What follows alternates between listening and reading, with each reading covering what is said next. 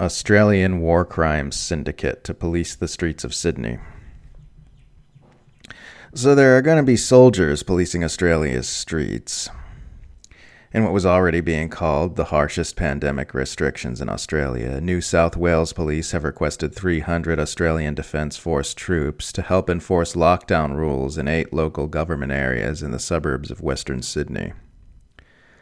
The personnel will deploy on Friday, Defence Minister Peter Dutton said, and will begin assisting police with ensuring compliance with restrictions next week, Reuters reports.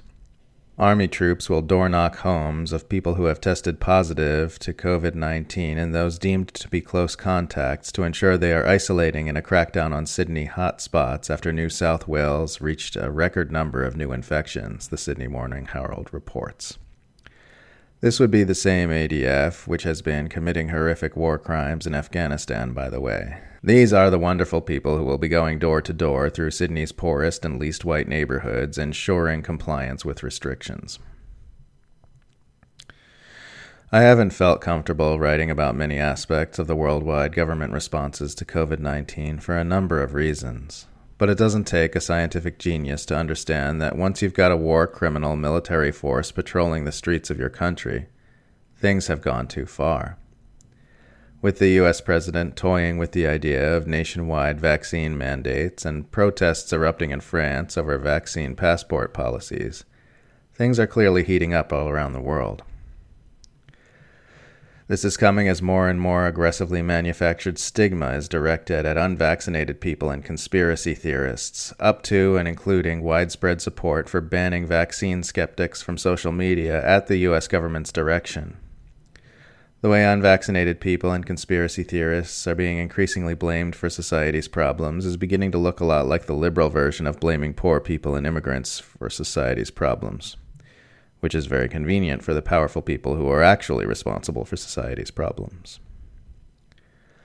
It is outrageous how we all know our governments and institutions lie to us all the time about important things.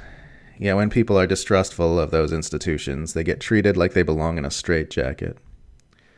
I mean, sure, this distrust can manifest in ways that are not well-informed or truth-based, but expecting all rank-and-file members of the public who work full-time to have a perfectly erudite understanding of every situation is absurd.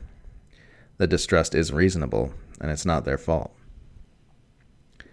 If people distrust their government and institutions, the blame rests exclusively on the shoulders of the government and institutions who created that distrust in the first place. You can't create distrust and then act like people are crazy for distrusting you. That's not a thing.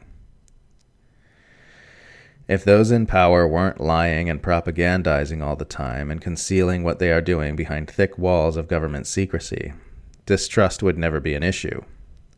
The issue of trust would never come up at all because there'd be no need for it. People would just be shown what's happening in a straightforward and honest way, as should happen with any power structure, and people would conduct themselves accordingly. Instead, we're getting increasingly authoritarian measures slammed down upon us for being insufficiently obedient, up to and including soldiers patrolling our streets. This is very concerning, and we should all pay close attention. Keep ADF troops away from Australians, and away from everyone else while you're at it.